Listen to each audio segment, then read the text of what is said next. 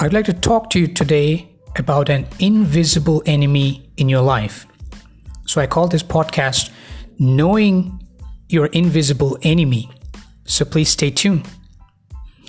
Oftentimes we face an enemy that we know nothing about. An enemy is not necessarily a human being, but a person or a spirit that intends to bring harm for you in some way or the other.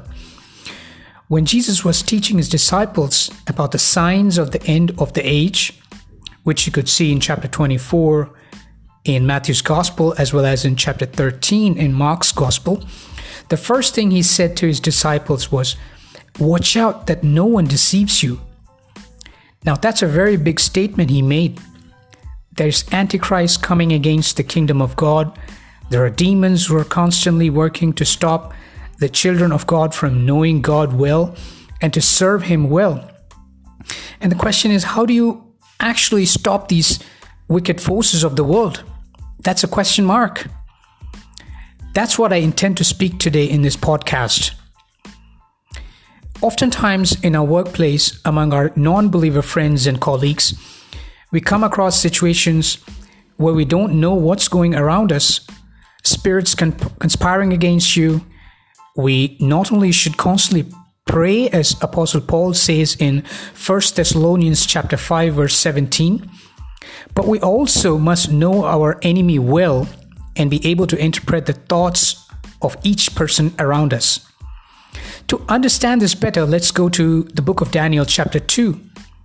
Now, do you know what happens with Daniel in this chapter?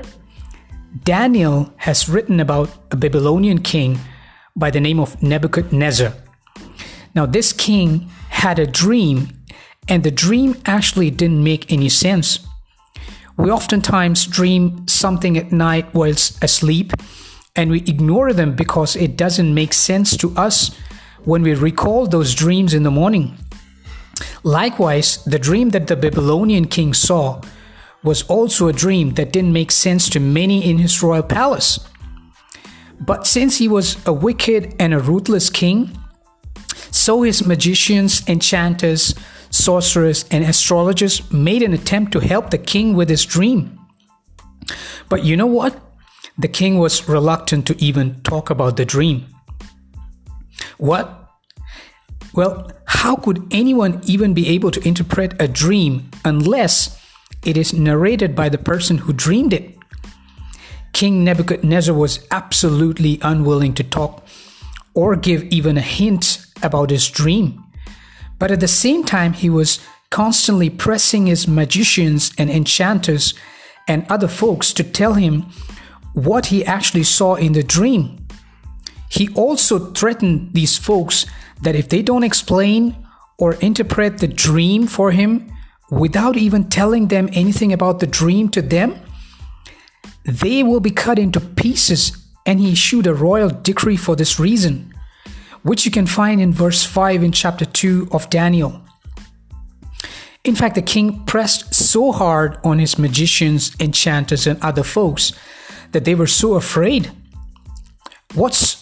That's when Daniel was called in. Now, Daniel was a man of God. The Bible in later part in the same book tells us where an angel called Daniel a highly esteemed man. Highly esteemed means highly honored, highly respected, highly valued or revered. Now, coming back to chapter 2, Daniel, after prayer, was able to interpret the dream for the king. As you read this through the entire chapter, it has a total of 49 verses, so I recommend that you try and read this entire chapter. This is exactly how the situation we have in the present times. We must know what's going on in someone else's mind. I know I'm talking about psychology, which is a subject that is not easy for anyone to understand, but don't forget that Lord Jesus Christ was able to do so while he was with his disciples and also with some Pharisees and the teachers of the law during his time with them. But when you pray to God and constantly ask him to give you the wisdom, which you should every day, he does give you the wisdom. we must ask repeatedly to God on prayer. He will surely give you, because He loves to give good gifts to those who seek Him, the Bible says. Remember that Jesus said, I am sending you like a sheep among the wolves, and therefore be as shrewd as snakes and innocent as dove. Note that here Jesus has mentioned 4 different creatures. First, He's referring to His disciples as sheep, which is usually a harmless animal. And wolf, on the other hand, is a wild animal known with canine teeth for tearing down the flesh of its prey. Thirdly, snake, which is known for its ability to locate the prey using its tongue. You see, snake has an amazing ability to search accurately about the whereabouts of its prey, because the tongue, which comes out constantly in snakes, helps them in finding the actual location of its prey. And yes, this is true. And lastly, the dove, which is calm and a harmless bird by nature. You would not often see a dove around in your neighborhood. So please start asking for such wisdom from God. Look at the little game that we used to play as kids called tic-tac-toe. It is also called noughts and crosses. It is a paper and pencil game for 2 players. Each player takes turns marking the spaces in a 3x3 grid.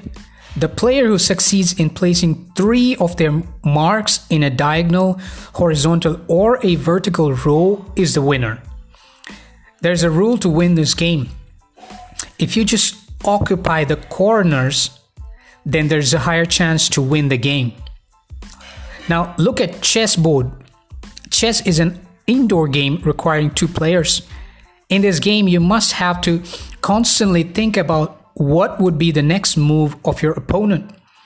Your move should be based on what your opponent possibly could do. So you have to constantly think about what is going on in his mind. Another example to understand the subject, I will talk about an interesting interview that I watched recently. It was sent by one of my friends on WhatsApp. It was about a retired tennis player called Andre Agassi and how he won 9 out of 11 matches against his then opponent Boris Becker. In his video, he's explaining how Boris, while serving the ball, used to bring out his tongue exactly toward the side in which he is going to serve the ball. Now, Boris was unaware of this service, which was indeed his weakness. He used to bring his tongue every now and then, and Andre picked this weakness of Boris as an opportunity to win the matches. See how he read the mind of his opponent? You must look for this video in YouTube. I've often seen that even if your boss at your workplace knows everything about your family, your financial background, the loans you've taken, your desire for food, expensive clothes, he will misuse these aspects of your life to manipulate it. Because he's well aware that you have these weaknesses and you can't quit the job under any circumstances because you have bills to pay, and he knows about your lifestyle quite well. So why would he not use these aspects of your life to turn things in his favor? So think about it carefully, okay? Lastly, look at companies such as Amazon and Facebook.